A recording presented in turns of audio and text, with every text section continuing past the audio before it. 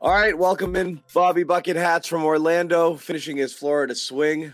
Burn the tape, Bobby. Sorry for the tape delays. We had some technical difficulties in Brockton tonight, but I think we're going to be all right here. Anyway, thank you again for being patient. For those of you who waited us out here on a Saturday night, Celtics sneak by the Magic. I kind of thought this game sucked. This was a really bad game by the Celtics, but again, talent prevails, Tatum prevails, and the Derek White revenge game, was good enough to win it tonight.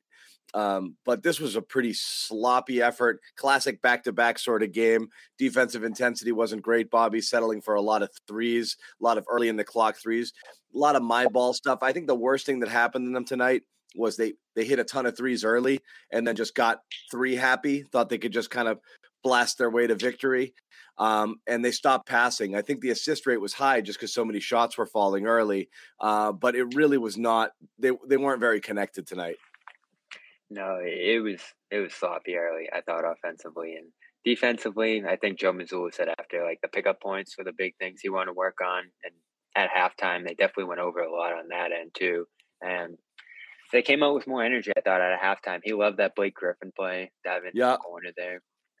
That led to some breakout opportunities, easy buckets for Tatum throughout. Again, we've talked about that throughout the year. And overall, like, he just cruised to an awesome game. Jaylen Brown broke out late in that quarter. So that third quarter was the big one for them turning it around, because first half, it definitely felt like a rest, ease into things, try different lineups kind of game. And they kept the magic in it through that approach. Yeah. And I guess we could work our way through the positive because there were two positives. Tatum being Tatum again was they needed it. They needed it because they weren't getting it from Brown tonight. And then the Derek White, best game of his life. Best game of the Celtic by a million miles, but. I mean, holy wow. The threes are going down early, and it's something we saw in the preseason. So you're like, okay, is this carry? Is it fluky? Is it a small sample size? The quick trigger threes, you know what, though? He was taking quick trigger threes last year. His release was pretty quick on the catch and shoot. Just nothing was falling. You think you see a difference in his stroke a little bit? Are you still seeing it? Yeah, less of that lean. That's a big thing for me. Like, he used to kind of lean, fade away a little bit when he didn't have to. Create some imbalance on that. He's more straight up, I think, more fluid, more straight follow through, I think, with him. And the three looks good for sure. But I love him getting going, rolling downhill. I love him bouncing off the screens and finishing at the basket. He did that with Brown. He did that with Tatum. He's just dynamic. And we've had our back and forth about him, John. I just love it. He does a million different things, not only in the rebounding and defense game where I love him navigating screens, but he can score in a lot of different ways too. Yeah, I just like the Derek White who scores. Yeah. No, it helps. It helps to get 27. Call me old fashioned. Yeah, and he's been shooting well to start this year as a whole. You're not going to get this many points from him, which was amazing. Really, and getting up, elevating on that dunk the way he did. I know you were blown away by that one. Everyone was. Because you don't see it. He's not a high riser. And so to see him do it in traffic, he's one of those guys where when he gets that deep in the paint, for the most part, he's actually trying to draw contact. He's not trying to finish strong through contact just because he just doesn't get a lot of lift. You see it there. And he does draw a lot of fouls. He got to the free throw line a bit last game that way. I was just stunned because it wasn't just that. It was that the right before that, the and one finish with the left was a very, very strong take. And he finished through contact there. And then that one, he just went up and over. I see Sherrod trying to peek in. Sherrod, give me a thumbs up when you're good. Sherrod is good. We're going to bring him in. Sherrod is also Can you guys hear me okay? I can hear you. The light is making it a little tough to see you, but we're going to live with it. Hearing is good. We didn't have hearing last night. No. I like hearing you. This was a good game. This was a really, really good game.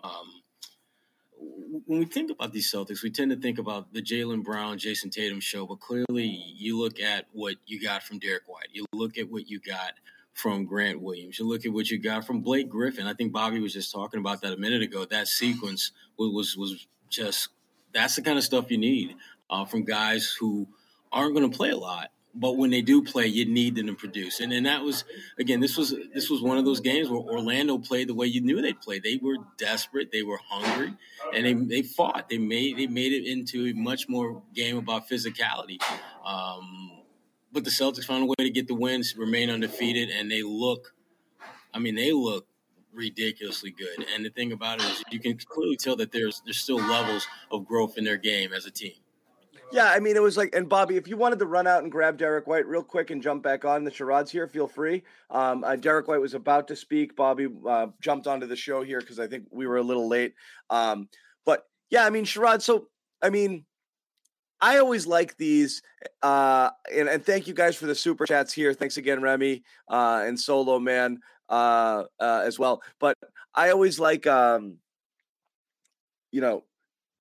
like to see those games where you're like, I don't want to play this tonight. This is an inferior opponent. It's a back-to-back. We don't want to be here, and, a classic trap game. You start the season with two of your Eastern Conference rivals. You got Chicago coming on Monday, and this is just one of those games where like I tweeted this out. This felt like one of those 12 minutes of effort games. You just slog your way through it early. You put your foot on the gas in the third quarter or something, or fourth, and you just put them away. They didn't really do that. They kind of hung in there. So they were pretty leaky on defense. We haven't gotten into the Al Horford thing. Yeah, you can survive a non-Al Horford game against Orlando. It's going to be hard to survive these. So, I like to see that they did, because that's what good teams do. In the end, it's like, it really wasn't as close as the final score. We were going to win at some point or another, but the big stuff was pretty troubling. And some of the bad habits that they leaked into, you don't want to necessarily see those early in the season, especially after the first couple of games, because Philly's an almost perfect game. Things got a little bit sloppy in Miami with the 20 turnovers and just got a little bit loose with things. And then tonight was not all in all an overall great effort. It's just, they're just a superior talented team. So they're going to pull that one out. Yeah. I mean, this game felt more like the necessary evil that you got to go through in order to just survive tomorrow. Yeah, and I give Orlando credit for being scrappy. They looked a lot like some of those early Brad Stevens teams that they were hungry, they were feisty, but you knew they weren't going to win. You just knew that. But Tatum, man, I mean, he's playing on a different plane than the rest of the world right now.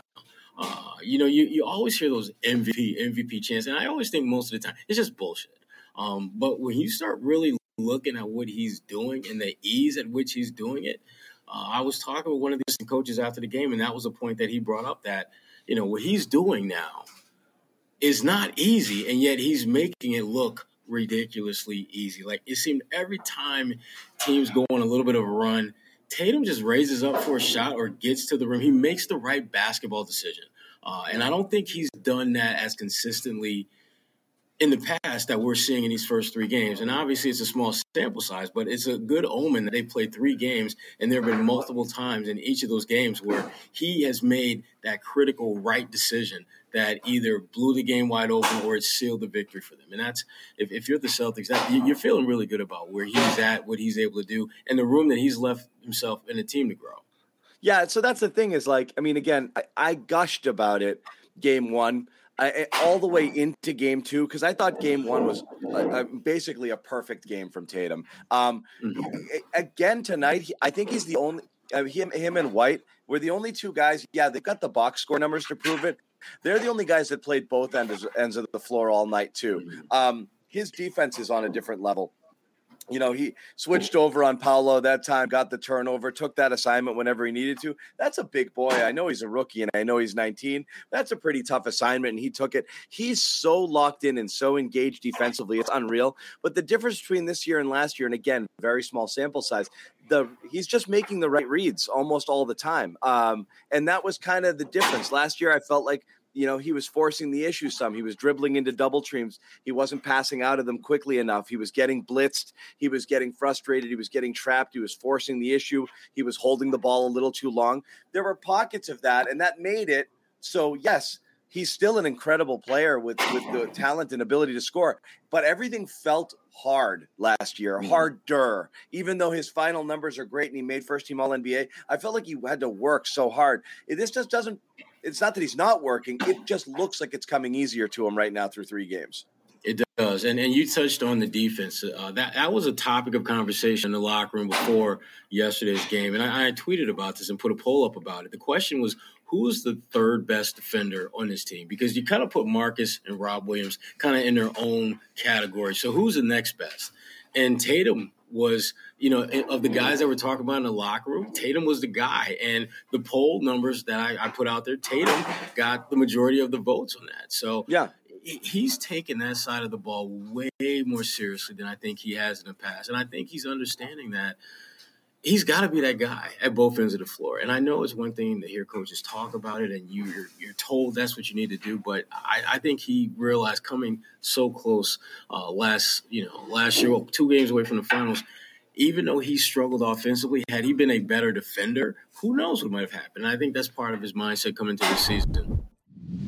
Taking a quick break to tell you about our awesome sponsor, betonline.ag, our sponsors here. And they want to remind you that football is back. How could we forget? A couple weeks into the NFL season now, BetOnline remains the number one source for all your football betting needs this season. That's, of course, college as well. You always find all the latest football odds, team matchup info, player news, game trends at BetOnline. Awesome website, easy to toggle through the different settings, and no one has more.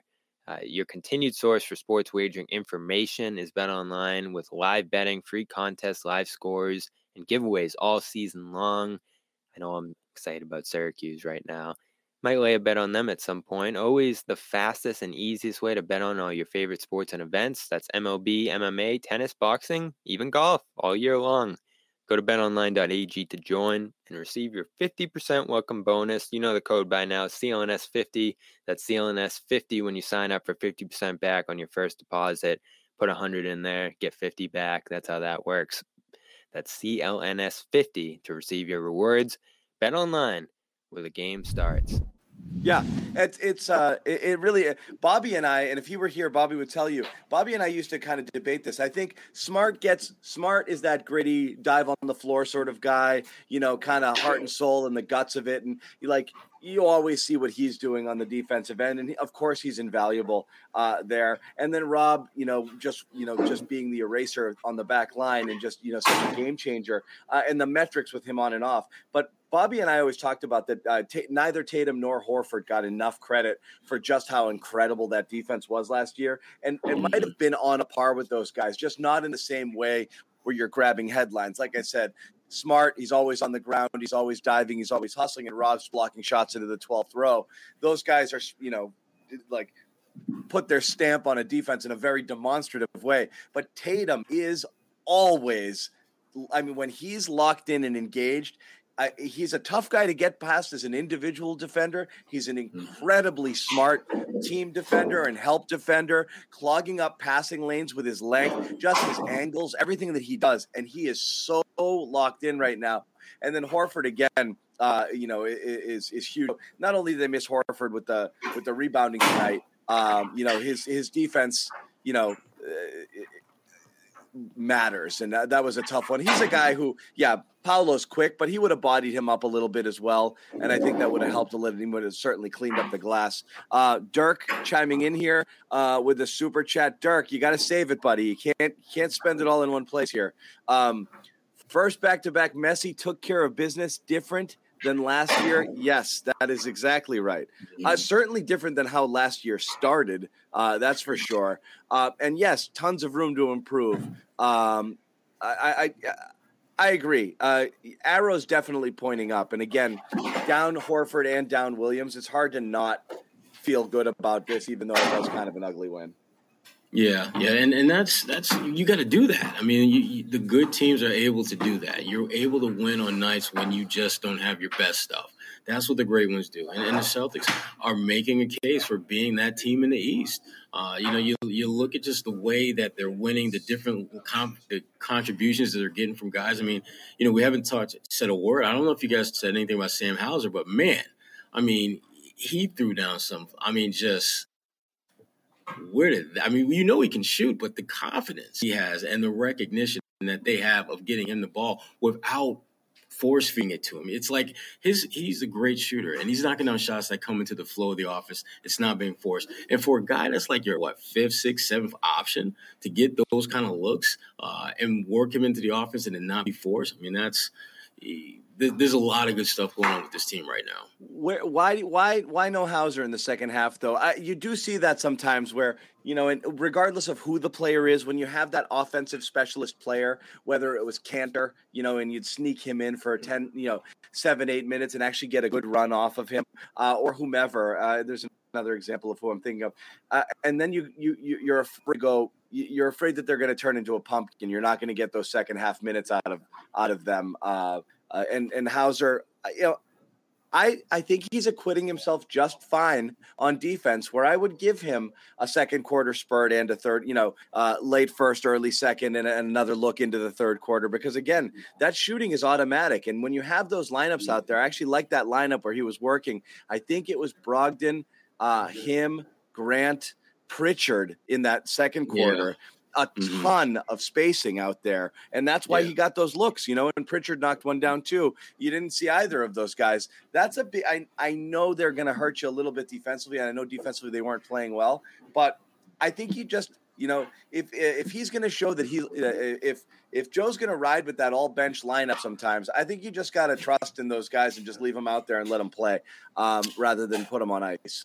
I think the concern was twofold. One, I think just the way the game was becoming more and more physical as it progressed. I think his concern was if you have one or two of those guys out there, you might lose the momentum and control that you had of the game. And the other is there's a certain amount of contributions you think those guys can give you, and when they exceed that, I don't think you want to greedy. And I think that's one of the things, Joe, they're going to be nice where you need to, but I don't think this was one of those nights, particularly when you had Tatum going the way he was going. Derek White was having one of the best games he's ever had shooting the ball. In fact, I wrote about that for fullcourtpressbulletin.com, and I talked with his shooting coach, and I got the 4 keys to why he's a much better shooter this year. And it's things that when you see them laid out, you're like, yeah, he is doing that thing more now than ever. And so you start looking at your core guys and how they were playing. And I think, Joe just said, you know what, I'm not going to go chips all in with Sam and Pritchard. I'm going to take what they can give me, be happy with that, and keep on moving. And this is just, you see on the screen there, this is where you can find Sherrod's written work, fullcourtpress.bulletin.com. So you go check out that Derek White story. And again, you're saying the shooting coach here, is there Bobby thinks that he's noticed something there. What's different about his shot right now? What were they working on specifically? The biggest thing that they worked on was getting him to not lean back on the release. That's what Bobby was saying. He must have read it. He must have read your piece. Yeah. That was the one thing that when they started really breaking down his shot mechanics, realizing they had to tweak some things, that was the biggest thing to tweak. The other thing is, and again, I'm not going to get on all of them, but as you got to read it. Yes. But that was the one thing that, when I look at, when I watched him play, something looked different. And now when it was brought to my attention, it's paying off for him. I mean, he's been arguably the best long-range shooter on this team so far this year, which is kind of scary. I mean, obviously that's going to, Tatum and Grant and Malcolm will most likely surpass him, but he's giving you so much more than you were anticipating you get from him from an offensive standpoint now.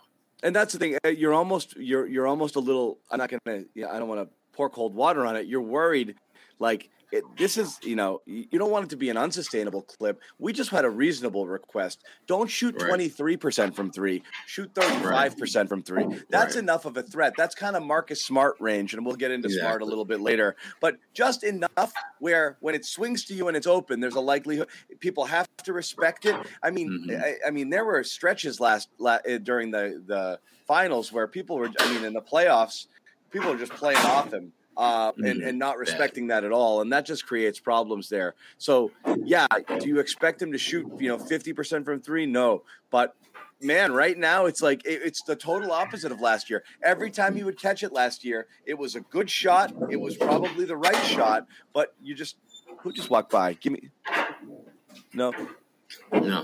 Oh, but you just never felt it was going in. Now, after 3 games, you're like, yep. There it is. He's got it. Speaking of walk-bys, you're not going to believe who was at this game, and I didn't get a chance to talk to him too long.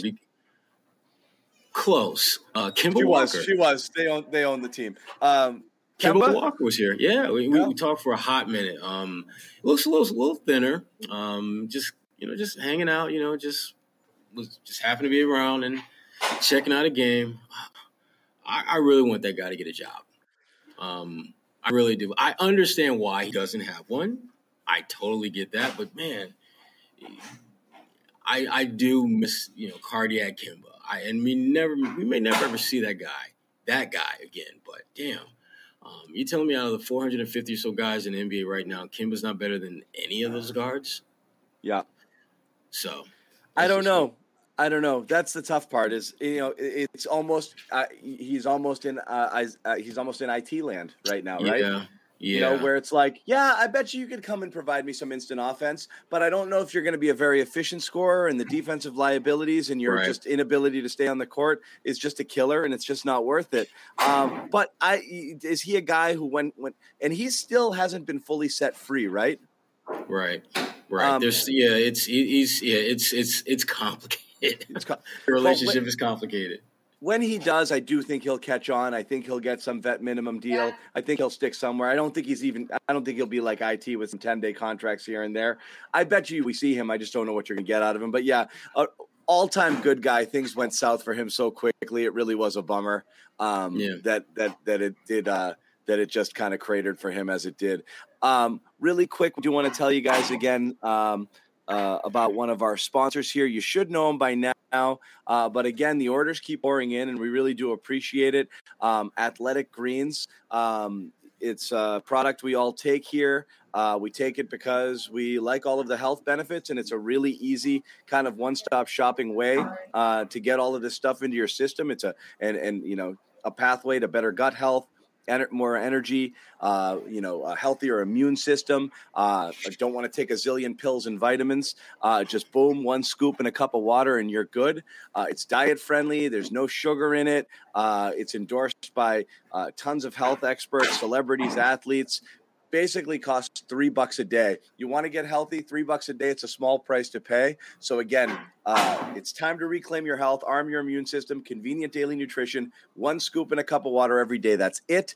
No need for all these different pills and supplements to look out for your health. To make it easy, Athletic Greens and the Garden Report are giving you a free 1-year supply of immune-supporting vitamin D and 5 free travel packs with your first purchase. All you have to do is visit athleticgreens.com/garden. Again, athleticgreens.com/garden. You will get a phenomenal T-shirt. Everybody dragged me when I showed the old design. I can't get the new one sent to me, so I'm not going to do it, but I'm telling you, the T-shirts are coming. DM me with your receipt and your size.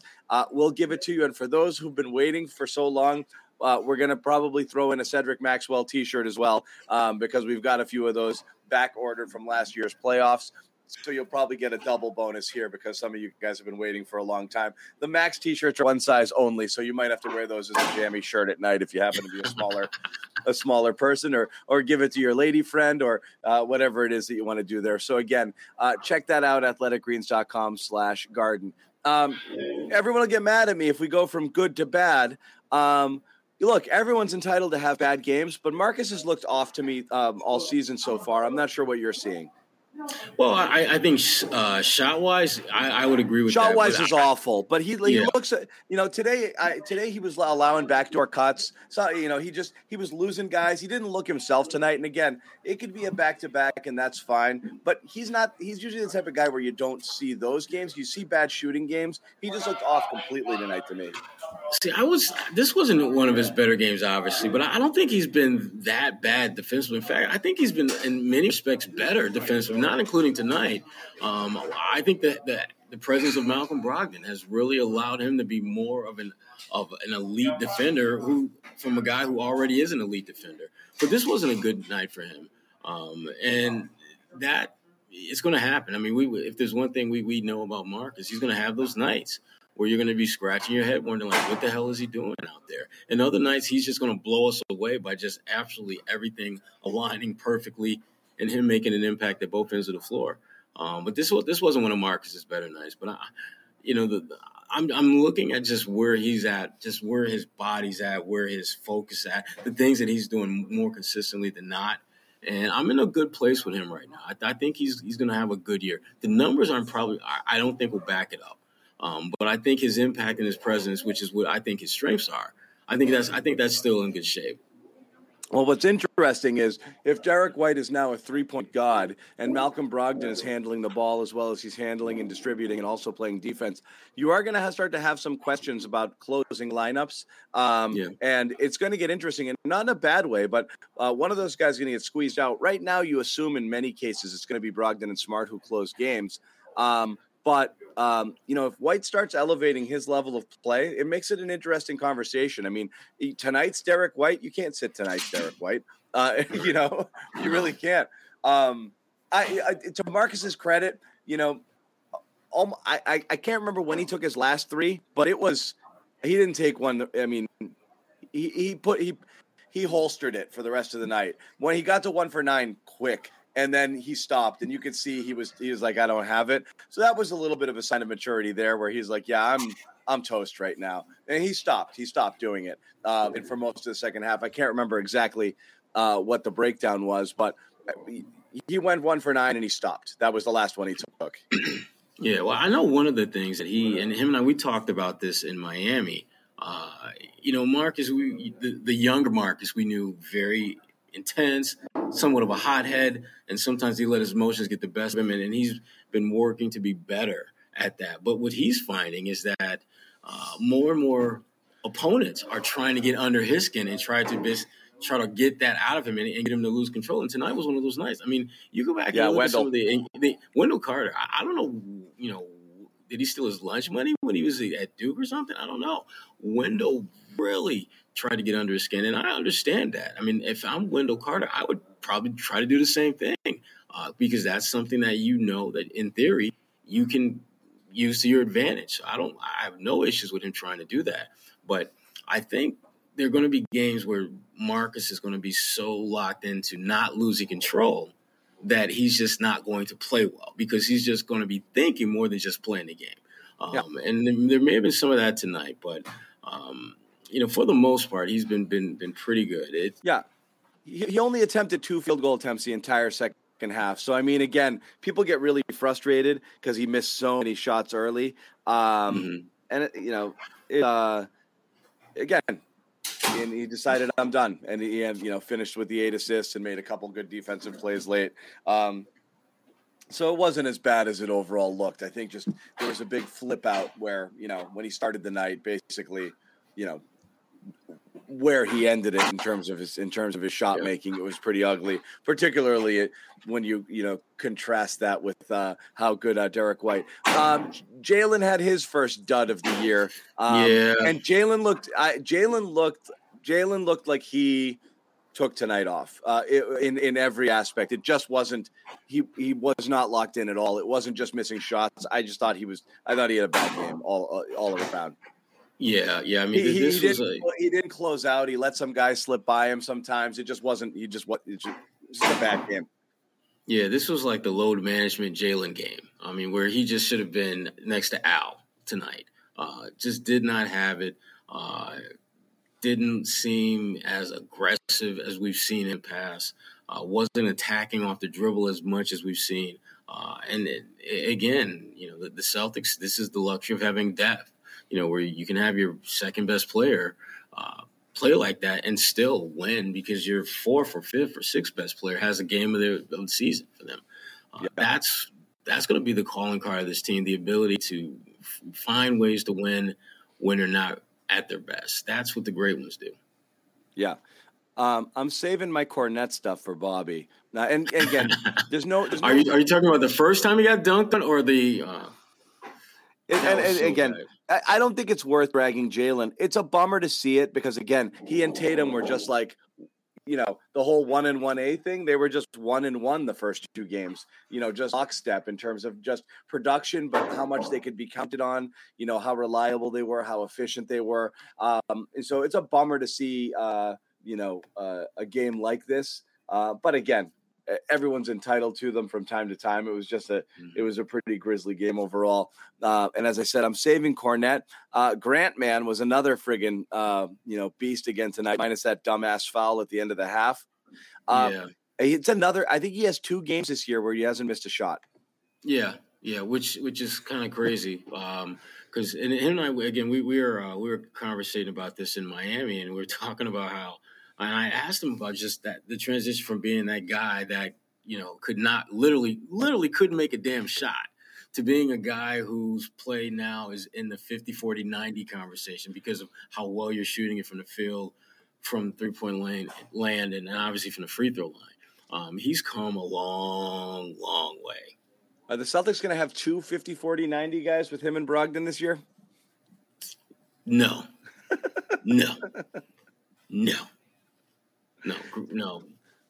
I think here's the funny thing. I think Grant has a better shot at that than he Malcolm. does, because the volume's going to be a little bit lower.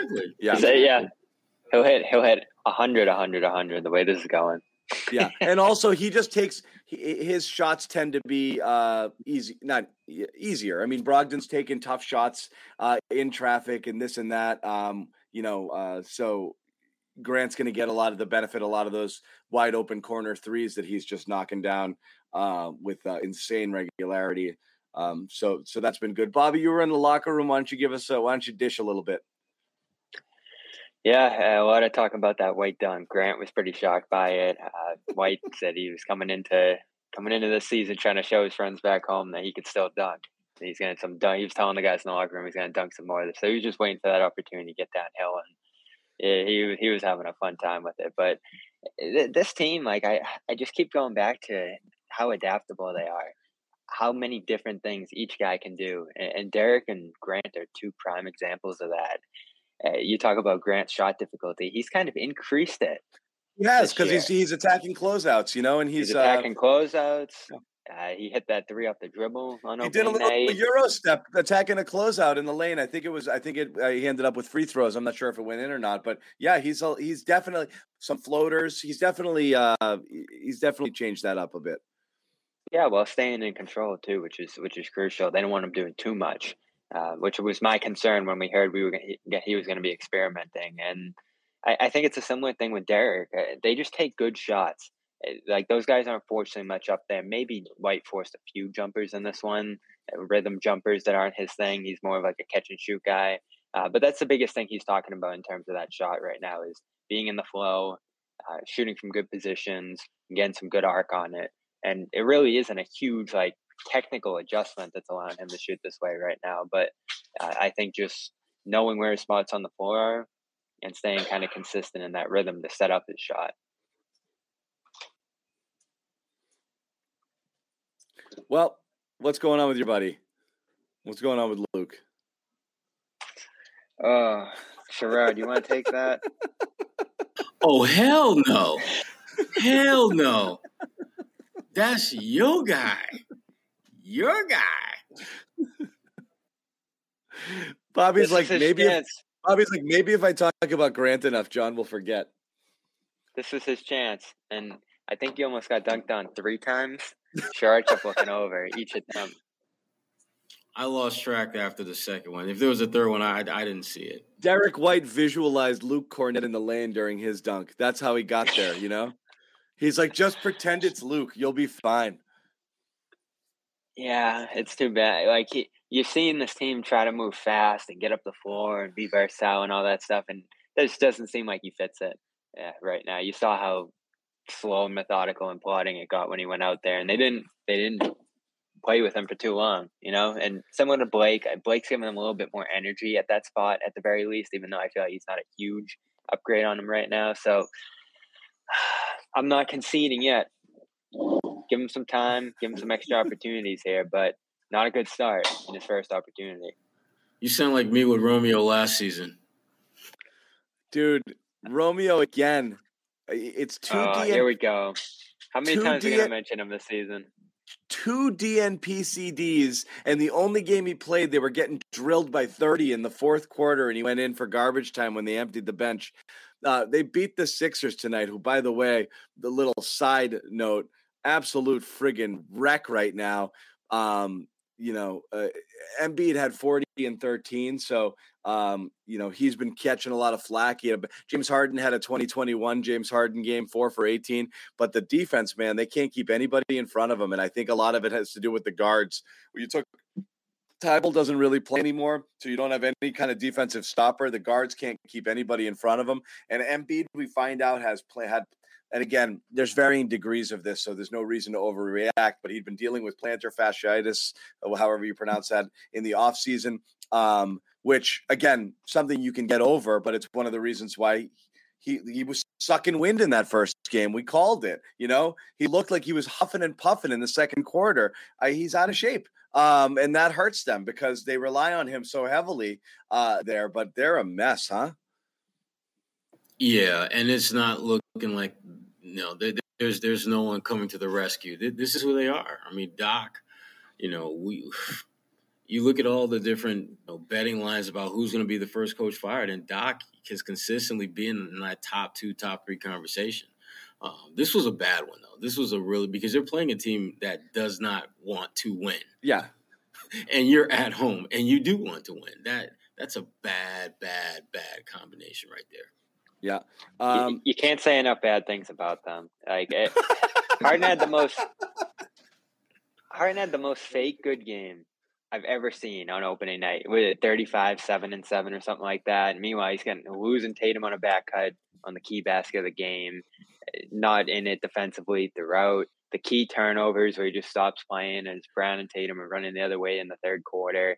That's when you knew something was up there, along with the fact that he just wasn't connecting with Embiid on that night. And I haven't watched a ton of them since, but that pick and roll for them should be money all day long. It was the best in the league last year. Just them showing up to the court and playing together. And for some reason, they're not on the same page. Probably goes back to something off the floor in terms of like chemistry and stuff like that, because that's just too easy of a basketball play for them to be foregoing in as much as they are. Yeah, and you don't want to just kick it into Embiid because everything is so slow, and you can draw defense to him like the Celtics were. As soon as he gets moving, you just bring in that second guy, and it kind of mucks things up. So getting them in that pick and roll, I think, is and the way that it worked when it works is really difficult to defend. So whatever. Not a Sixers show, but really interesting. The Sixers it's a contender that's not there right now. They just caught a little shrapnel because we were talking about Romeo a little bit. Matthew, thank you very much here for the super chat contribution. More on Canadian dollars? More on Noah Vonleh. Okay, I'll give you more. Noah's been a revelation in the sense that like this basically out of the league. High draft pick. And he was brought in as a total friggin' afterthought here by Brad, and he's first big off the bench with Rob out right now. And I don't think that's going to change, but you put him into the starting lineup and you ask him to do a little bit more, he's going to get exposed. And so you really have to be careful with your Vonleh minutes. Again, I think he's perfect in that 10, 12, 13, 14-minute role, but they're pretty thin with their big man depth here. I can roll with him as my third guy, but he can't be playing a lot of minutes every game. Yeah, and I think you saw it early in this one, right? He was in positions to score, get offensive rebounds, make stops, and he just couldn't finish those plays. Not moving quickly enough. He would turn and the ball was gone, or somebody was in his way, or he just couldn't. Someone recovered and blocked him. Yeah, exactly. So Carter gave them issues here tonight. I thought that big man position still, you come out of this one and say, what do you really have there? And yes, you're down Rob and Al, but you wanted to find something of a backup option at this point, and all three of the ones they've looked at haven't given them much so far. No, but Wendell Carter is he's a load to deal with. I mean, the inside-outside game and the challenges that he presents, this was not an ideal matchup for your first start as a Celtic, having to deal with a guy like that. But again, just kind of reiterate what John and you both been saying. I mean, if he's your third big, you're good. You're loving that. You're loving him in case of an emergency will use you extensively category. Well, that's here's the thing. Here's the thing, Shrike. You're down Rob to begin with, right? And no one knows when he's coming back. You hope he's going to be back, but you don't know.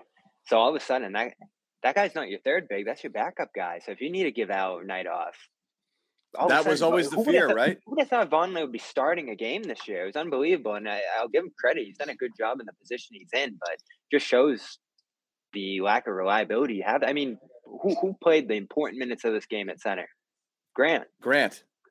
But that's what we said they had to do, right?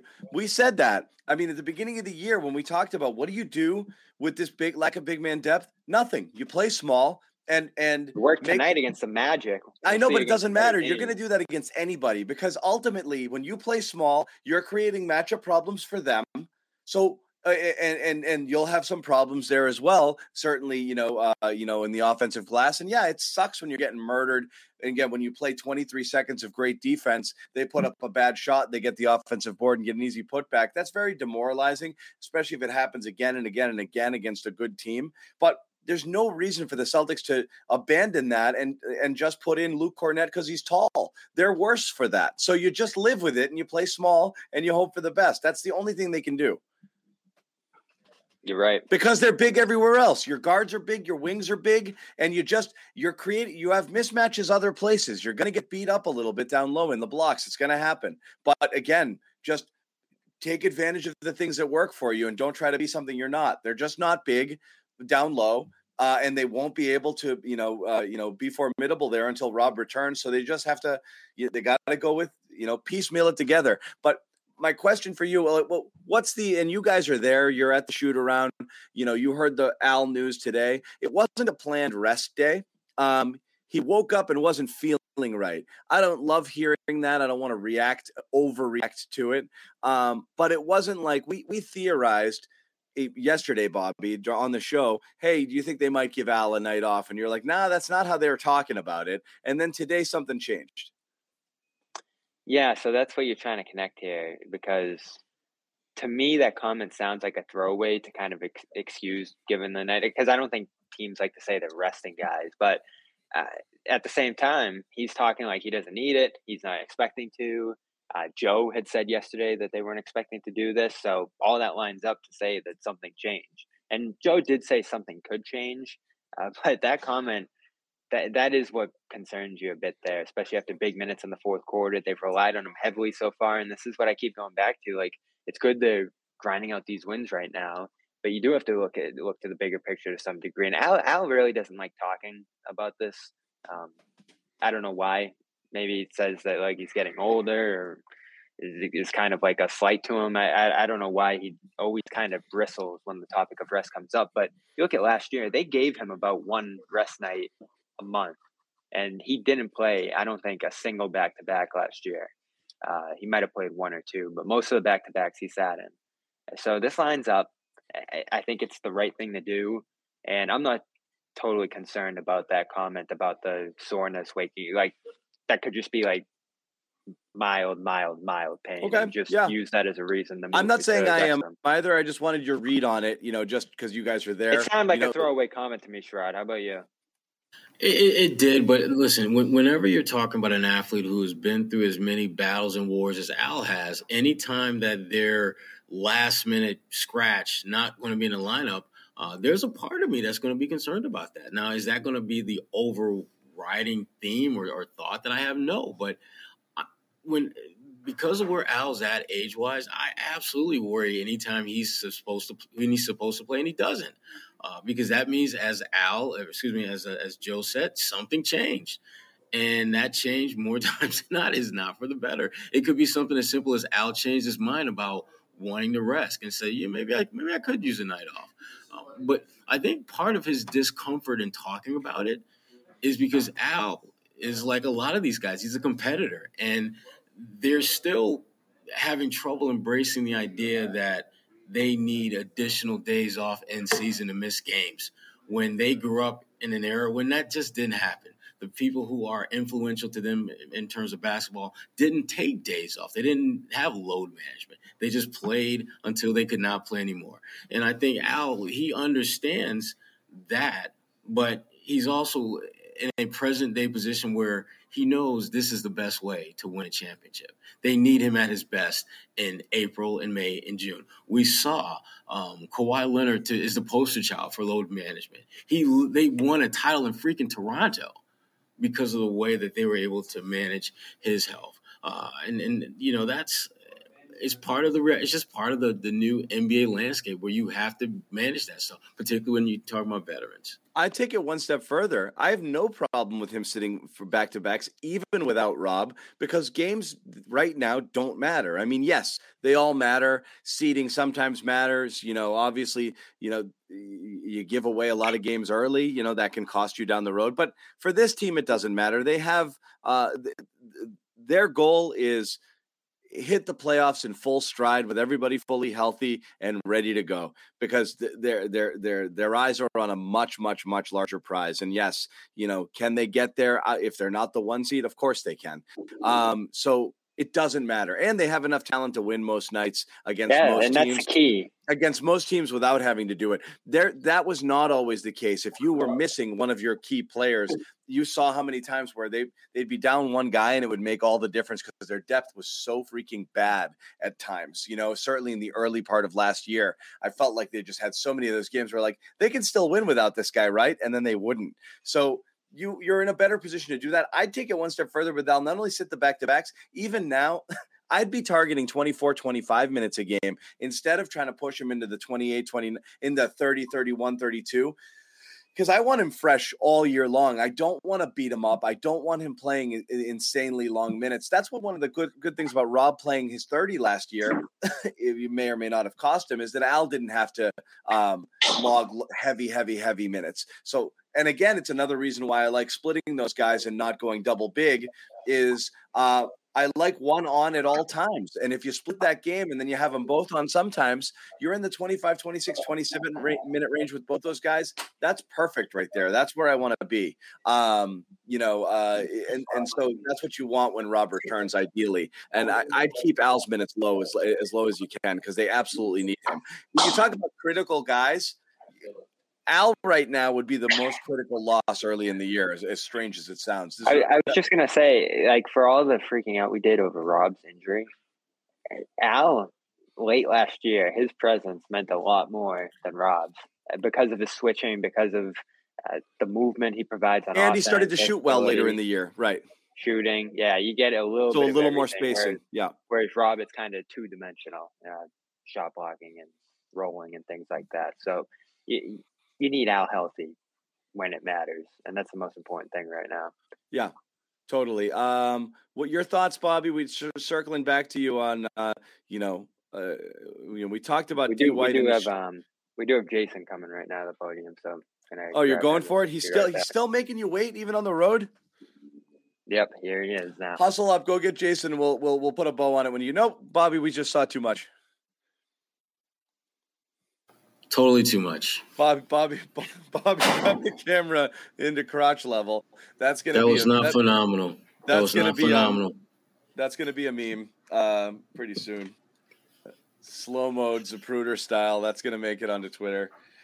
I was going to hit him up a little bit on White because he was talking about the shot stuff as well.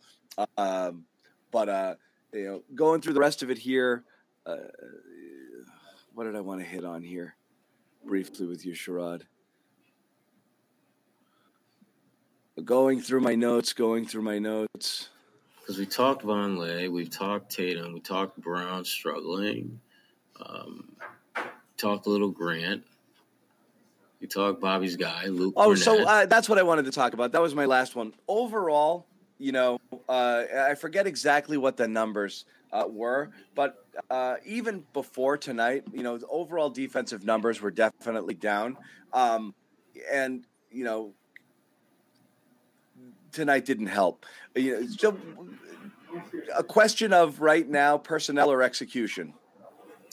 I would say it's execution. I would say as much as definitely execution, because I do think that guys are they know what they need to do. It's just a matter of doing it and doing it consistently and then making sure they're all on the same page. I go back to the Miami game where there was a possession where Blake Griffin and Marcus Smart were having a conversation about, where Blake needed to go, and it led to a layup.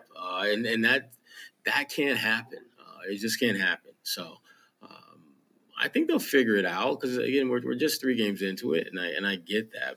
And I think the pieces are there. I don't think they have a lot of guys that are just, defensively inept across the board. Blake is probably the closest one to that, but he's figured out that I'm going to help this team with just effort. I'm just going to, diving for loose balls and keeping balls alive and steals and just a lot of the intangible type things that he can bring to the game that he plans to. And I think he's done a decent job with the minutes he's given. But you've got to recalibrate your expectations for him. This isn't Blake Griffin jumping over damn, Kia cars. That dude is not coming back anytime soon. So he's still able to contribute, but not obviously the way he's done it in the past. And he's just a nice role player. To me, he's in part of that in case of an emergency role he'll play. He's not going to play, I don't think, until a couple of guys ahead of him are hurt, and that was the case tonight. Yeah, and again, it's just, you just want to be fair about it. Like, you want to buy into the offensive improvement, right, across the board, and you want to feel like, okay, they're, like something has changed here for the better, and they've unlocked a bunch of things, and they're playing a lot better, and there's personnel, but there's also maturation and growth in the lineups that they're putting out there. But if you're going to believe in one thing, you really do have to question. I'm still surprised how bad the defense has been, to this point, even without Rob. Again, I'm not trying to freak it out. It's just simply you can't attribute it all to one person. This is the hallmark of the team. And you did add a player in Brogdon who should be coming in and be able to be a terrific two-way player, and he is. So I don't want to put everything on one guy missing, because even when Rob was out for a stretch last year, they were still playing elite level defense, and they're nowhere near that right now.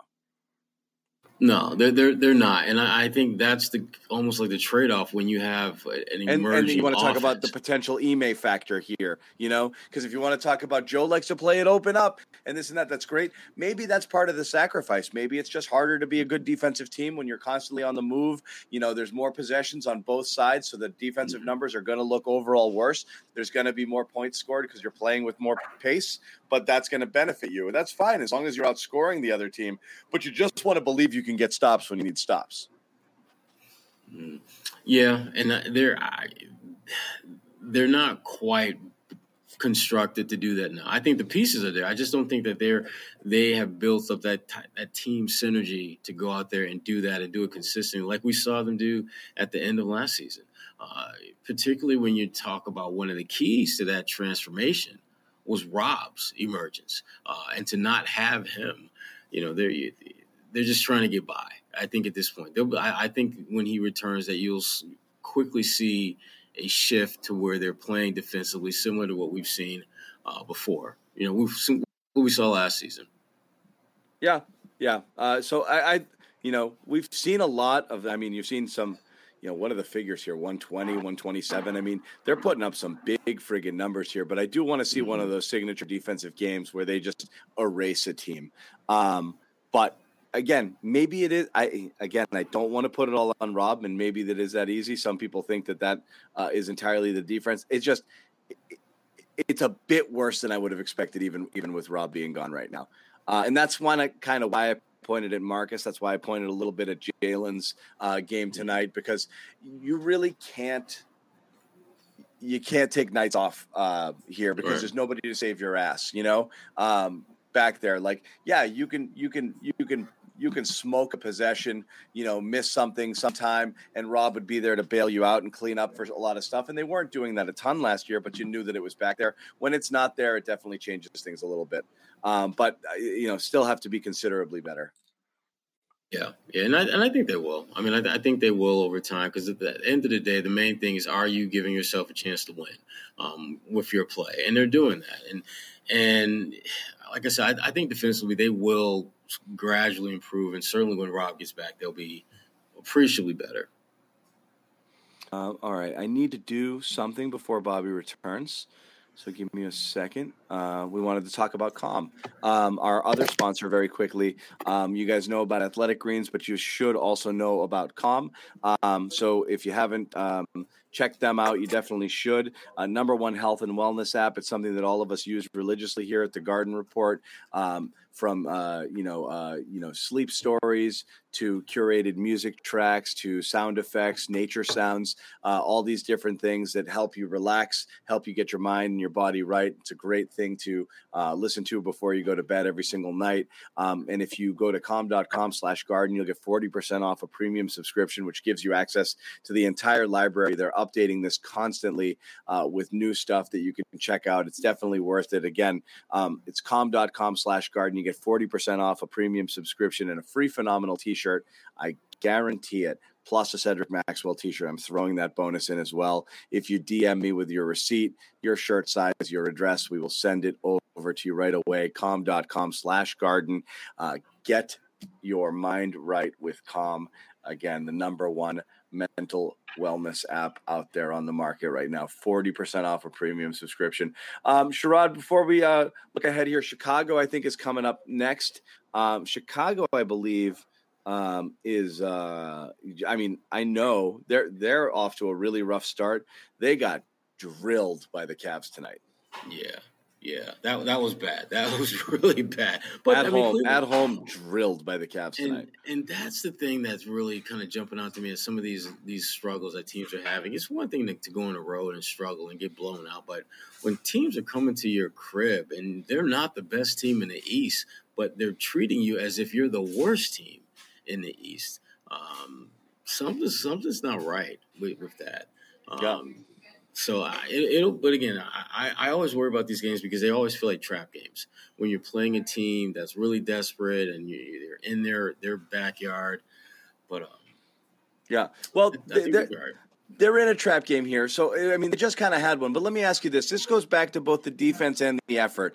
Again, the plus side of a game like tonight, Sherrod, is obviously that you played like crap and won, which is good. You need to have a few of these. The downside is you played like crap. And Jason Tatum said it, after the game, in his interview with Abby, on the game broadcast. If we want to get where we want to go, we got to play much, much better than we're playing right now. So while it's good, it's not whatever. Again, to bring Ime into this, conversation, Ime got a lot of credit last year for righting the ship and for being able to go into halftime or call a timeout and very famously say something like, you guys are playing like assholes right now. And that would resonate. And a lot of times that would help it was just a little verbal smack upside the head that would turn them around and get them going in the right direction, which they needed some time. And Bobby, when you're ready to jump back in, let me know and I'll let you back in. Bobby's in just coming out of the locker room. Does Joe have that in him? And Bobby, are you good? Yeah. Okay. Does Joe have that in him? Do you think? I can't hear you, Bobby. Does he have that dog in him? Does he have what Ime had to be able to say, hey, Sherrod froze for a second. To say, hey, stop playing like assholes. Let's pull it together. No, doesn't seem much like his style. Although I guess he dug into them at certain times, especially on, I think it was opening night in a couple of timeout huddles. So I think individually he's capable of doing it, but he is not someone who's going to go to the media and do it or do it publicly or challenge guys in that format, which is stuff we like. If it's behind the scenes and individual and it's effective, I guess that's good. But we don't need to see it. I'm just wondering whether he's got, everyone tells me he is. Everyone I talk to, like there's a fiery side to him. There's a directness. He'll tell it like it is. I hear that a lot around him. I'm just waiting for some specific examples. Well, I know that there were different times in this game that just concluded where he, was pretty animated with some of the things that are going on. I know at one point there was a Grant Williams that picked up a foul and he just, can't quite read his lips in that moment, but it wasn't, hey, Grant, how you doing? I love you, man. It was definitely not that type of conversation. And I do think he has it in him, but I think for him, he's got to make it through this season before I think he can truly feel like himself. Because if we're being honest and we're being real, he's got a season-long job interview. That's what this is for him. And even if you do a great job, you still might not get the job. And so I think he's picking his spots. Sherrod, when you're an adjunct professor, you got to be nice to all of the students, right? Because you need those good reviews and you want to keep getting brought back. As soon as they give your ass tenure, all right, asshole, come into my office. I'm gonna tell you what I actually think of you. So yeah, that's what he's dealing with. I feel it, Joe. I know. I feel Joe. I do. Yeah, I do. I understand him so much better than I wish I did. Professor Sherrod Blakely. Guys, let's wrap this up here. And again, thank you everybody for hanging out. Thank you for the super chats. We do appreciate those. It helps us keep churning out the content for free. It's great. Like we said, gets Bobby bucket hats, gets us improved Wi-Fi, and hopefully gets those T-shirts printed so we can finally send them out to you. Through 3 games right now, I'll ask you guys, what if anything has surprised you the most with this team? The multitude of contributions. The fact that you've got guys like Derek White, who supposedly wasn't a very good shooter, who's looking like one of the best shooters on the team. Grant Williams, disappointed in not getting the deal done, but he's playing it the way you're supposed to. You don't just sit around and sulk because you didn't get a deal done. You go out there and make them regret not signing you to whatever it is you were looking for, and that they're going to probably have to pay more than they want to if you continue to play like this. Those 2 guys specifically have been kind of the big surprises for me after these first 3 games. I'll go back where we started. White.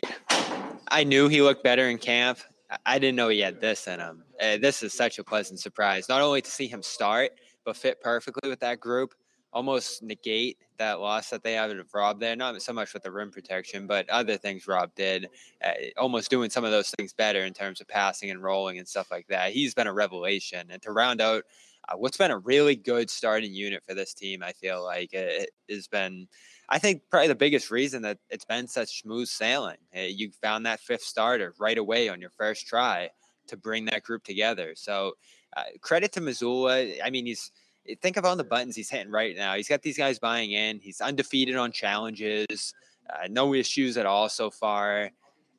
He is just, I don't know if it could be incidental. I think he's trying to be as hands-off as possible, but everything's going well for him. How could it have gone any better stepping into this position than it has?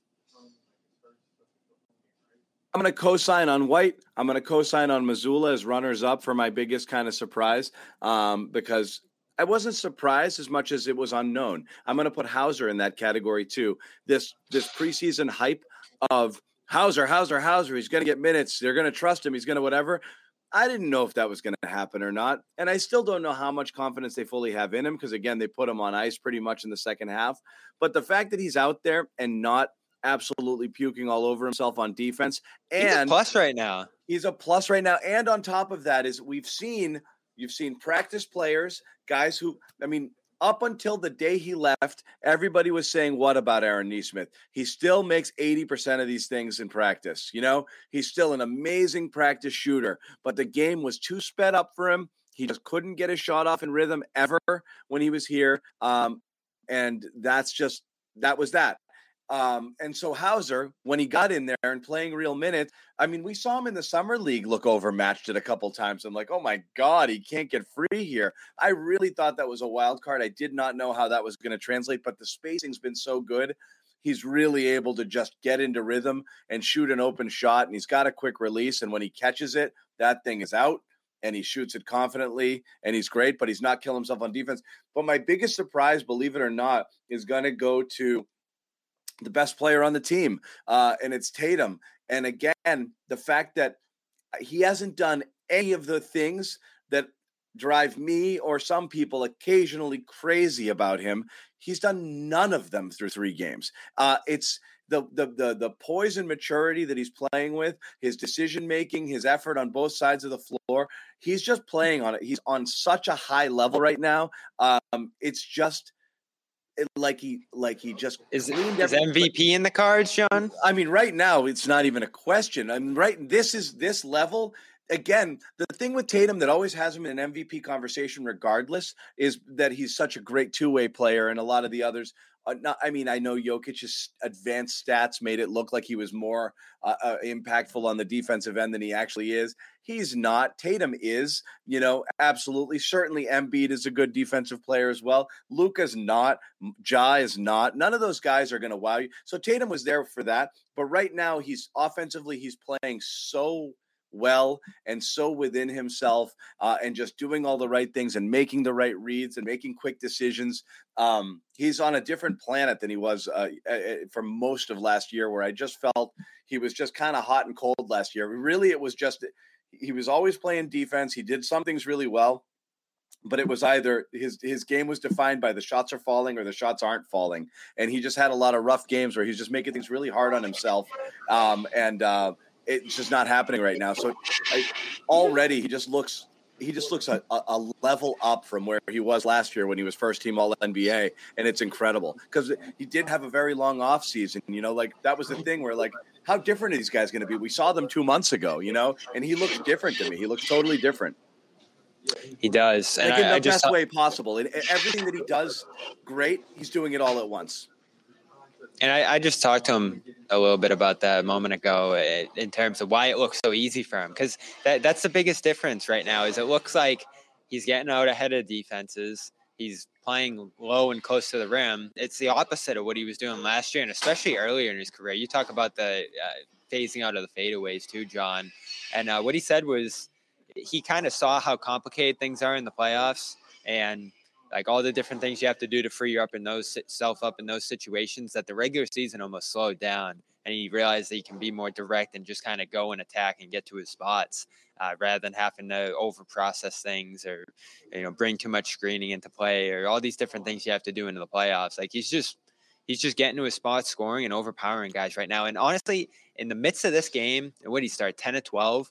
It looked like he was playing a team that wasn't an NBA team. That's what it looked like. It was like he went down to college, played an exhibition. And it was easy. It was easy. It was one of those. It was one of those YMCA summer workout videos. That's what it looked like.